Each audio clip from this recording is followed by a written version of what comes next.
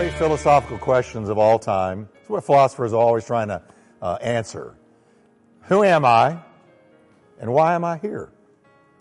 Why am I here? You can study the philosophies of the world, and many of them are trying to answer that one question. Who am I, and why am I here? Why am I here? If you can't answer that, you're in kind of a little bit of trouble because you live an aimless life if you have no sense of transcendent purpose.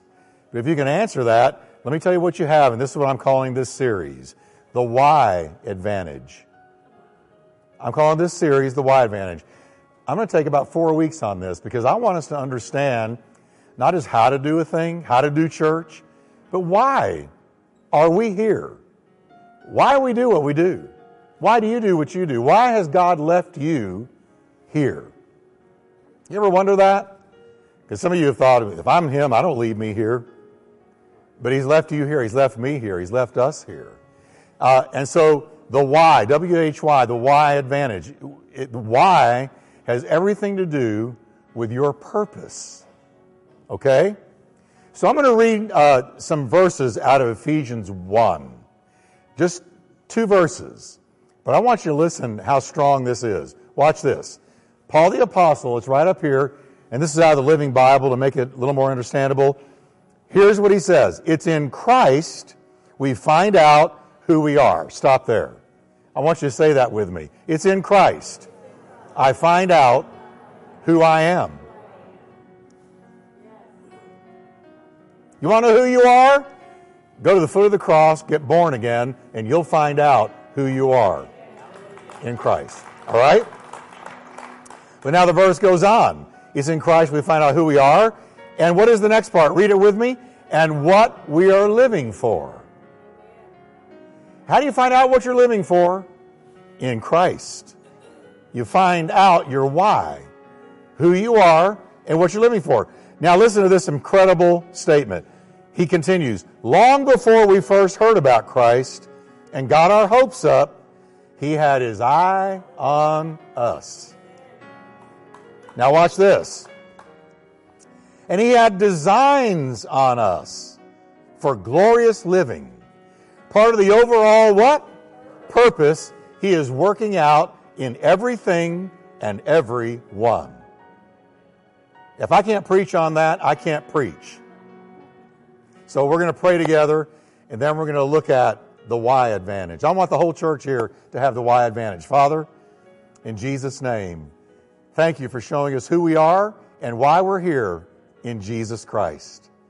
I pray for supernatural revelation to be on this congregation and on everybody watching online and everybody listening later by radio and social media around the world. Lord, open our eyes to our purpose in Jesus. In your name I pray. Amen. Everybody turn to your neighbor and say, you're about to understand why.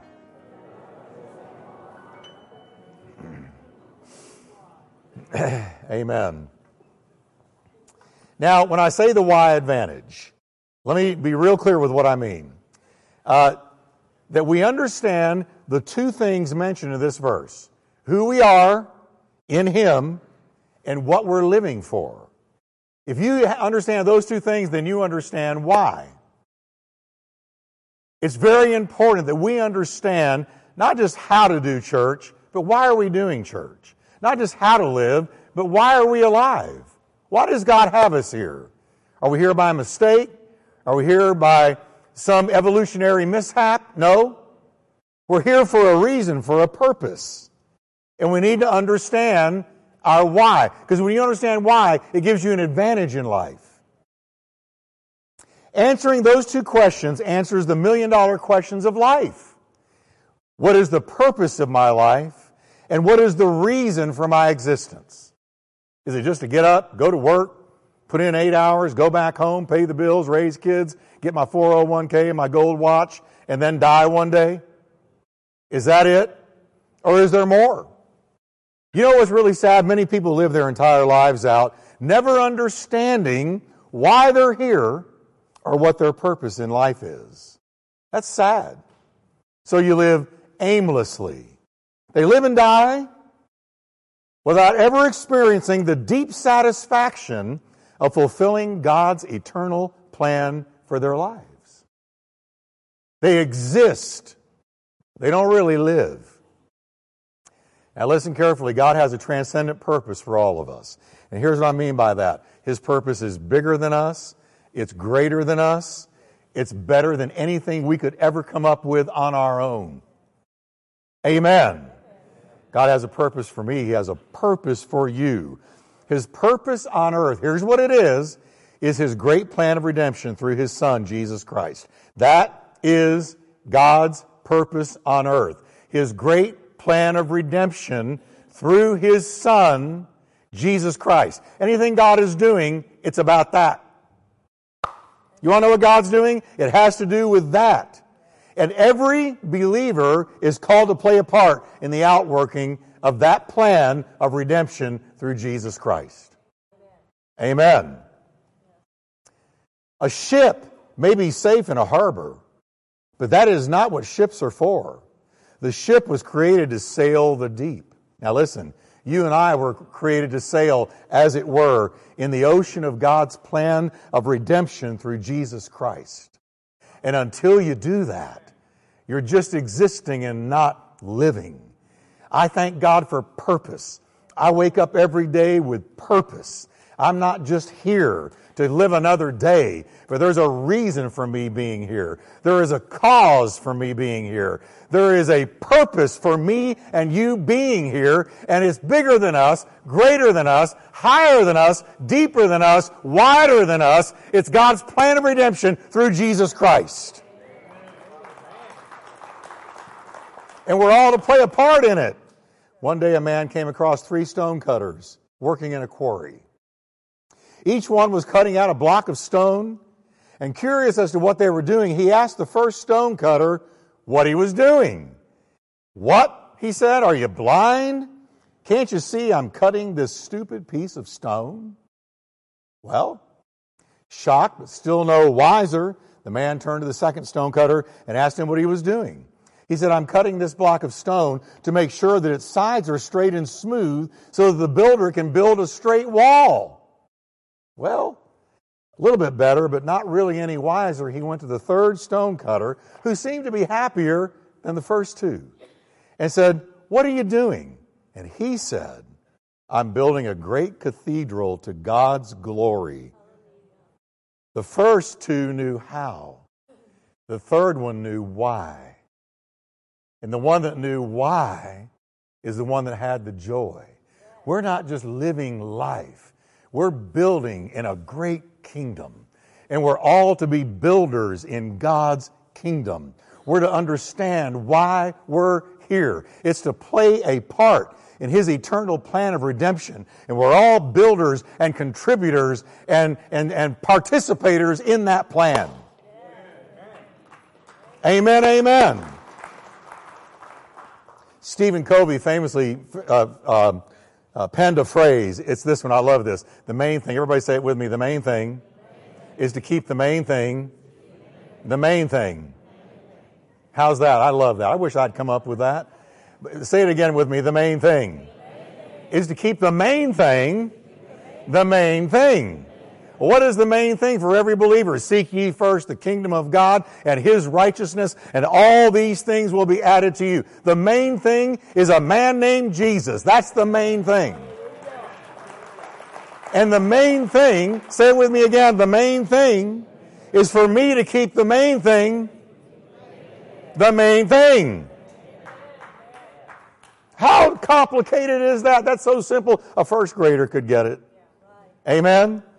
And so that's why I call this the why advantage. Because if you've got the why advantage, if you understand why, then what you do understand is the main thing for me in life as a Christian is to keep the main thing, Jesus, my main thing every day, 24/7, 7 days a week. Not just on Sunday where I punch a clock and do my religious duty and go back home. But no, every day when I wake up, it's good morning, Lord Jesus. When I go to bed at night, it's good night, Lord Jesus. And my whole life is wrapped up in Him, my main thing.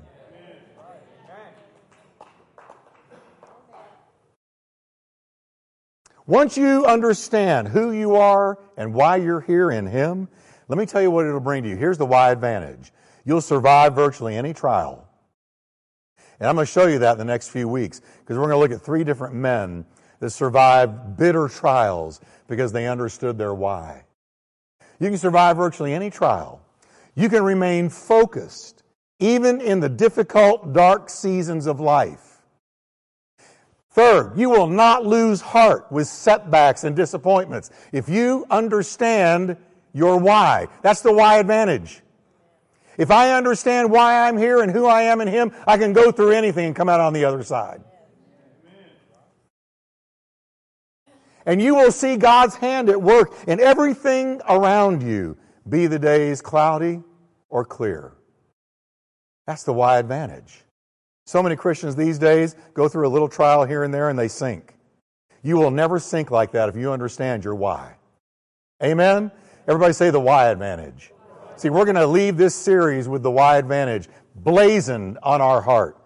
So let's start. I want to start real elementary on first base with this whole idea of the why advantage. And let me tell you this. First of all, when God saved you, He had a plan. You say, well, of course, Jeff, I know He had a plan to get me to heaven. You ask most Christians, well, what did God do for you when you got saved? Well, I'm going to heaven. And we have this understanding that the whole reason I got saved was to go to heaven. Well, that's one of the good reasons. And that ought to get you saved right there. If you don't get saved, you're not going to heaven. But that's only part of God's plan. We've got to get that in our minds. He has a plan for your time on earth and mine. When God saved you, He had a plan. Can you say that with me? When God saved me, He had a plan. Jeremiah 29:11. We all know the verse, but let me read. Listen how many times it mentions plans. For I know, says God, the plans I have for you. Declares the Lord, plans to prosper you and not to harm you. Plans to give you hope and a future. I think He had a plan. Amen? So now who's He telling that to? He's telling that to His own people languishing in Babylonian captivity for their own sin. They had royally messed up, but yet God comes to them and says, let me tell you something, I've still got a plan. I've got a plan. If you've messed up today, the devil will come to you and tell you, you're all washed up. You might as well just walk away because you've messed up royally. I counter that with the Word of God. Even if you have messed up, God still has a plan. He has a plan. What kind of plan? What is it? What did we just read about? Well, they were good plans. They were future plans. And they were hopeful plans to give them a future and a hope. God had a plan for His people. Now you are His people. We are His new covenant people, washed in the blood of the Lamb, born again, children of God. He is our genuine Heavenly Father. And that same God that said that to Israel says it to us. I've got a plan. When you got saved, I had a plan in my mind for you. In another place, we see the Lord telling Jeremiah, before I formed you in the womb. Who formed him in the womb? God did. Isn't that what it says? Everybody say formed. So who's involved in your formation in the womb of your mama? God is. Before I formed you in the womb. What does He say? I knew you. And before you were born, I set you apart. And I appointed you as a prophet to the nations. Now, God's plan, notice, was preemptive. He preemptively, on purpose, intentionally formed and called Jeremiah to accomplish His plan before he was even born. And when God saw you and formed you in the womb, He knew of the day that would come in your future when you would call on His Son and be saved. And believe it or not, when you were still in the womb, God looked at you and said, their day is coming, they're going to be born again, and when they're born again, I've got a plan for their life.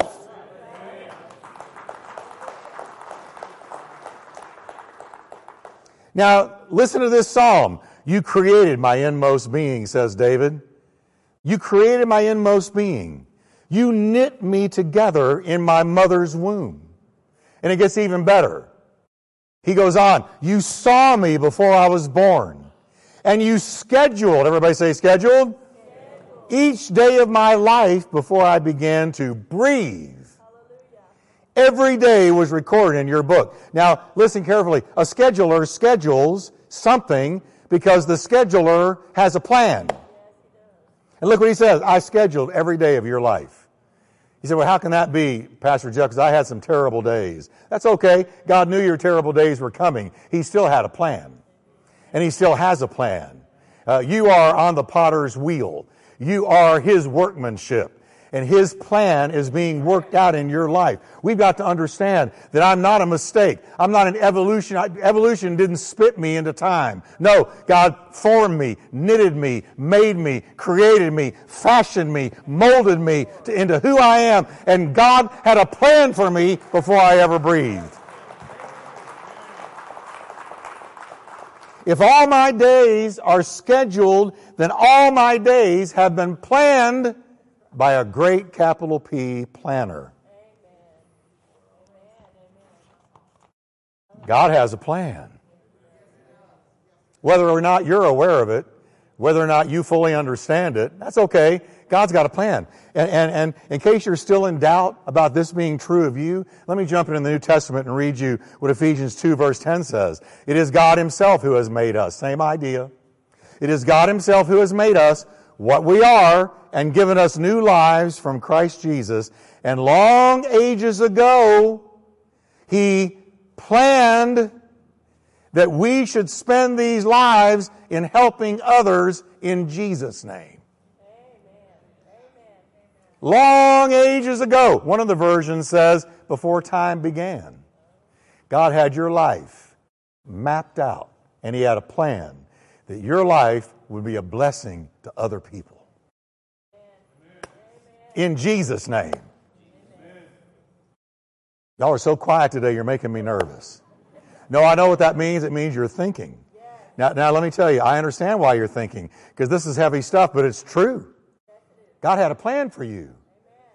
Me, my life's so full of mistakes and tragedies and mess-ups and setbacks and disappointments and betrayals. Absolutely, you're going to see the next few weeks, none of that stuff stops God's plan.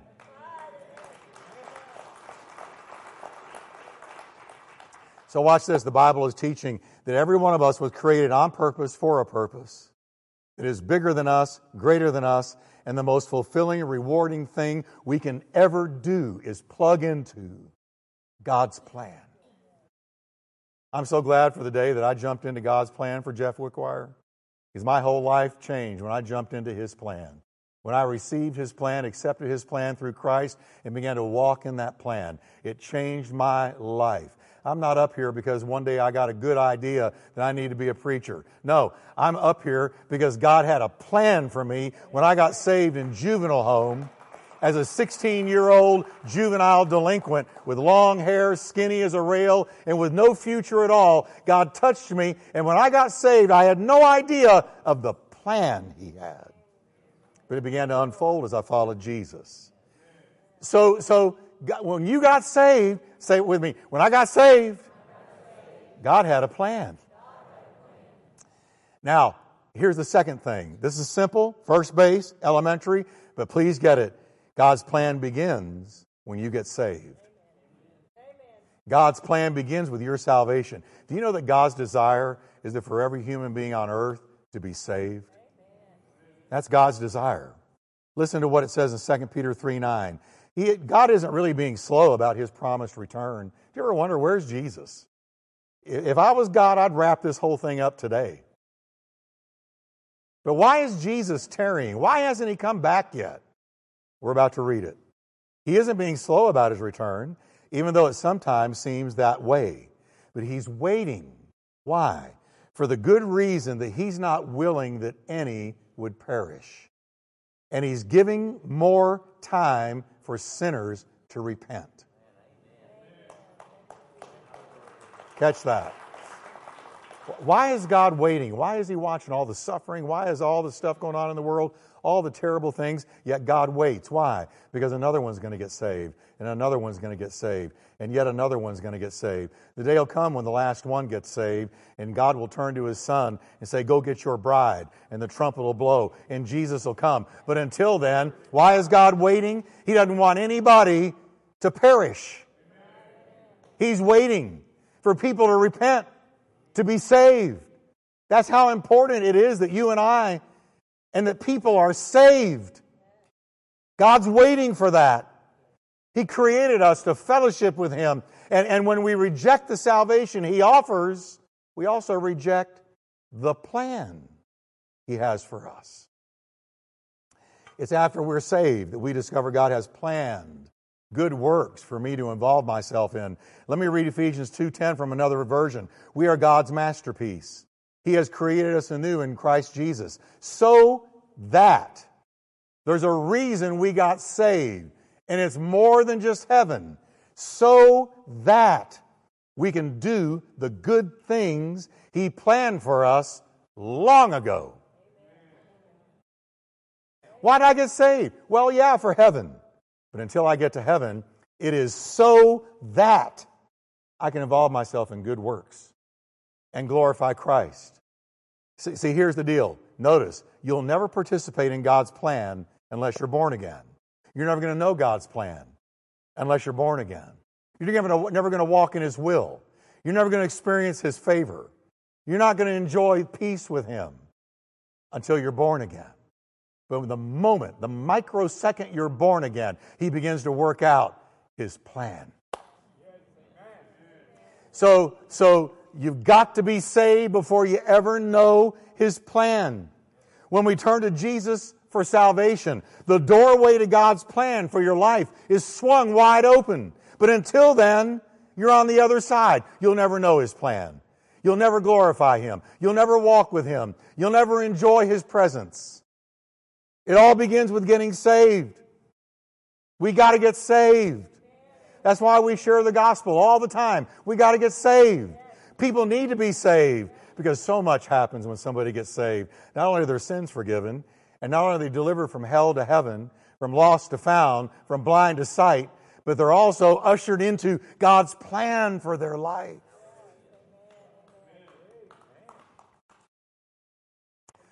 One day, a number of years ago, I decided, it was in a Christmas season, that I was going to go and rescue a dog from the shelter. It just came on me. And I decided I'm going to go do it. So I went to the shelter. And I'm walking through all these cages, and it's a hard thing to do.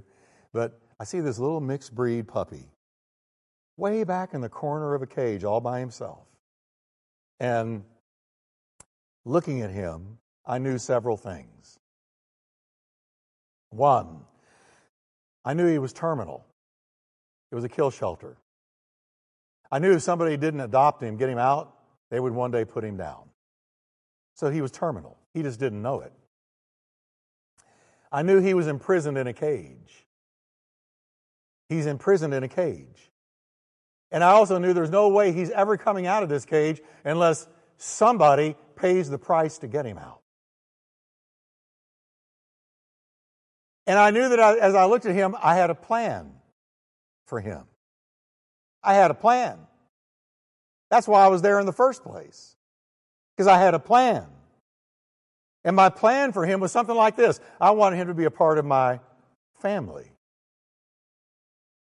I wanted him to bless my children with companionship and with joy. I wanted him to walk beside me and get to know me. And I wanted to teach him and train him and provide for him and take care of him. And ultimately, I wanted to bring him to my dwelling. I wanted to bring him to my house. All these plans awaited who I would later name Ollie. But here's the deal. It hinged on him coming to me. Because he is way back in the... I couldn't reach him. So I said to myself, if he comes to me, I'm taking him. So I said, here, little guy. At first he looked at me like, ain't no way You got that deep voice, I'm not getting near you. But I said, come on, come on. Finally, he gets up and he takes a few careful steps my way, close enough where I could snatch him into my arms and deliver him from the cage and pay the ransom to get him out and take him to my home. And I thought this, I might have said it to him, you just took the most important little steps of your life. Now let me tell you something.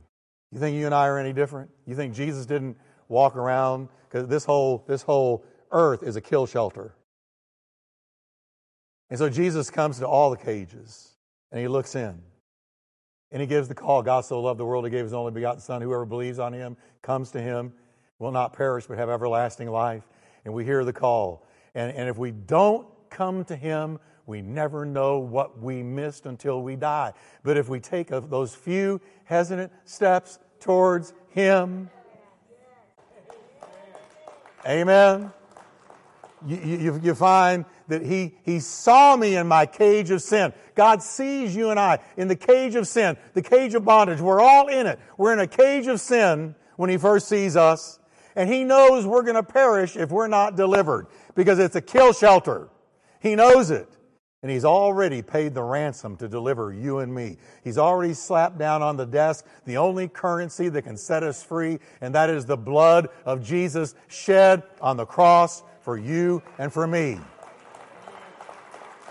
And once you do, you soon discover, once you come to him, that it was about far more than just getting you out of the cage of bondage. No. There's no way that once Ollie was out of the cage, I was just going to leave him in front of the cage sitting there, rejoicing that he's no longer in the cage. No, I had a plan way bigger than just getting him out of the cage. And God has a plan way bigger than just setting you free.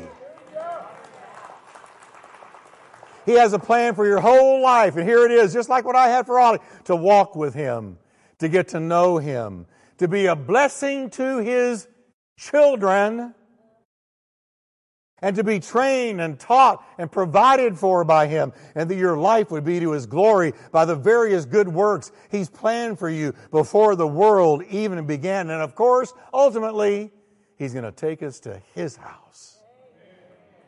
His house. His house. Amen? Amen. His house. And it all begins, folks, with coming to him. Have you come to him? Have you really come to him? You better think about it. Have you come to him? Maybe there's just one here today that hasn't. I don't know. I don't know everybody here. But we should think about it because Jesus looks into the cage of our life.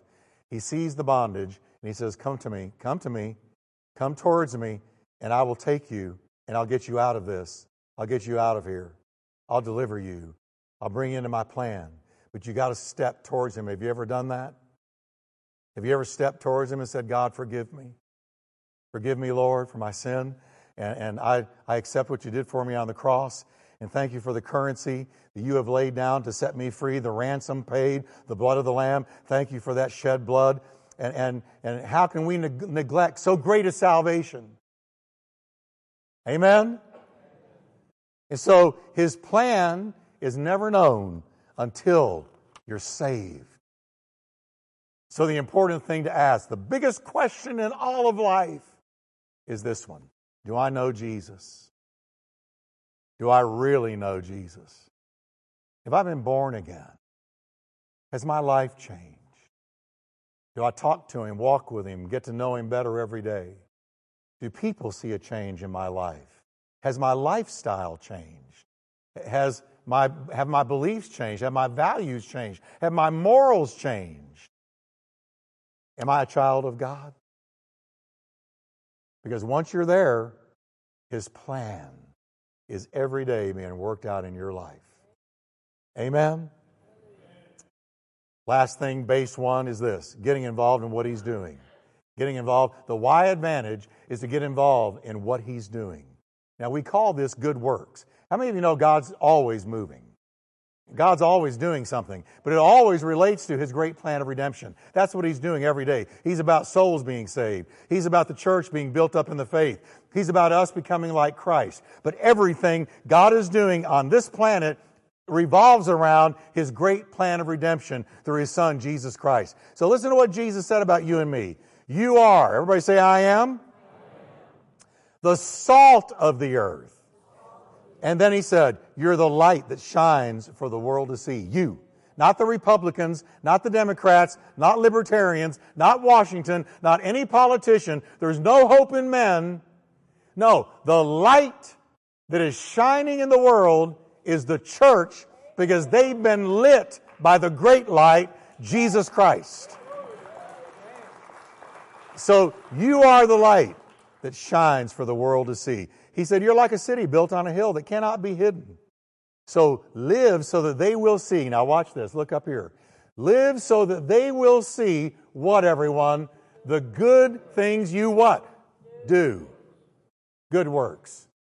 And they will look up and praise your Father in heaven when they see the good works. So part of the why advantage, you get saved, you begin walking in His plan, and when you start walking in His plan, you get involved in good things, doing good things. We call them good deeds, good works.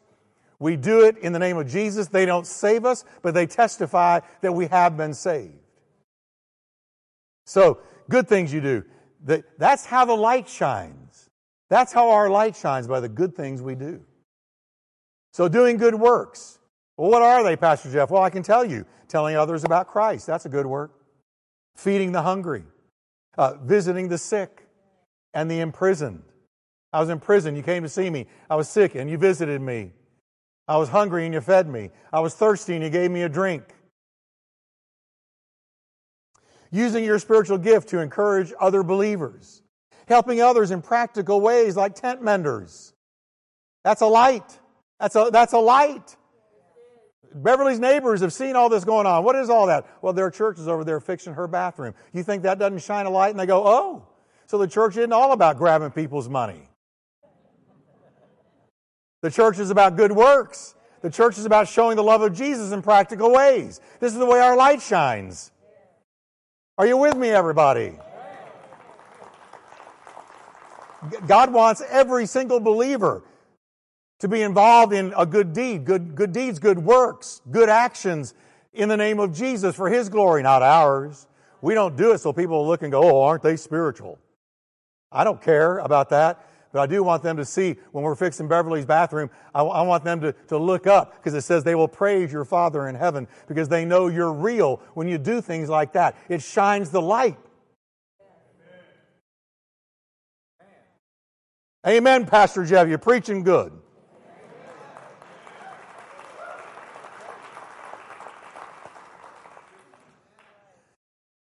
So what kind of good works are you and I involved in right now?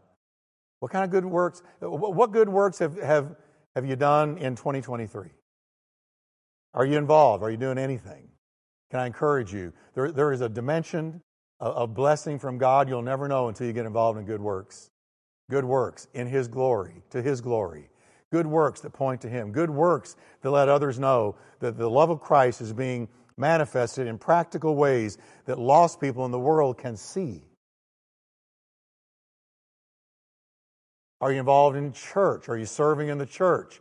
Are you going out in any of the outreaches, Charles, Amy, and going out to the streets and witnessing for Christ? Are you doing any of that? Is any of that? When you understand this, you know your why, who you are, and why you're here. So, let's stand together. I want you to say with me, and let's just summarize this. When God saved me, He had a plan. His plan begins with my salvation.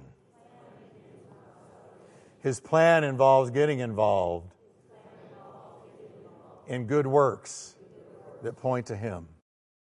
That's Christianity in the raw. That's real Christianity. I don't want people thinking we're here to get their money. Oh, that makes me sick. There's things money can't buy. All money does is gives us the ability to do some of these things, because we couldn't do the tent mentors without your giving. But I'm not always after, no, I'm not always after your money. I'm after you. I want you. I don't want yours. I want you. Growing in grace. Glorifying Him. Living a life that honors God. Can you bow with me for a moment of prayer?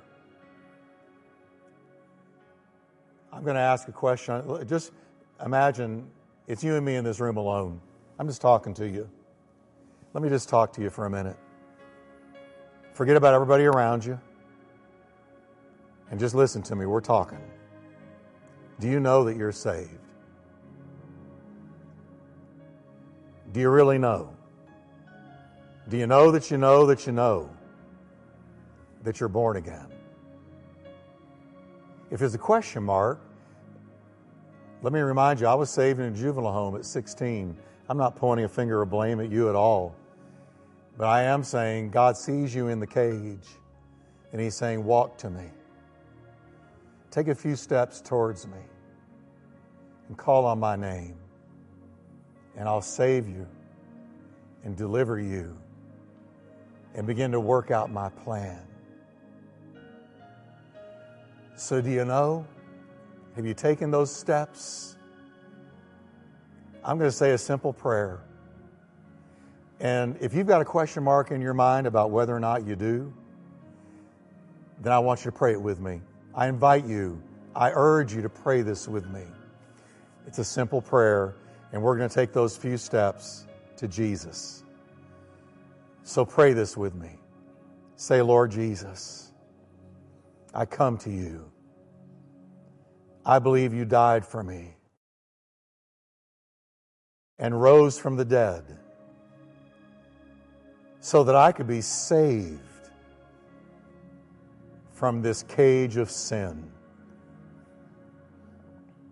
Forgive me, Lord, of all my sin. I accept the ransom you paid for me, your shed blood. And I believe on you. Come into my heart as Savior and Lord. In Jesus' name. And with every head bowed, if you prayed that with me, would you lift your hand? I'm not going to embarrass you, but I want you to lift your hand. Lift it high if you prayed that with me. God bless you and you. God bless you and you over here. God bless you. And back over there, yes, I see you. God bless you. And way back in the back, I see you. God bless you. What a beautiful sight. When you prayed that prayer, everybody with your hand raised, look at me. When you prayed that prayer, God forgave you. Now, listen carefully to me. I'm going to dismiss the service in just a moment, and I'm going to ask you to come down and let me meet you. When everybody is kind of headed out the back door, don't you go out the back door, but come down to me, okay? Can I get your amen? I'll come. Come meet me. Back here, will you come? Because I need to give you something to take home with you. So come down and meet me. And in the back, I'm going to wait for you, okay?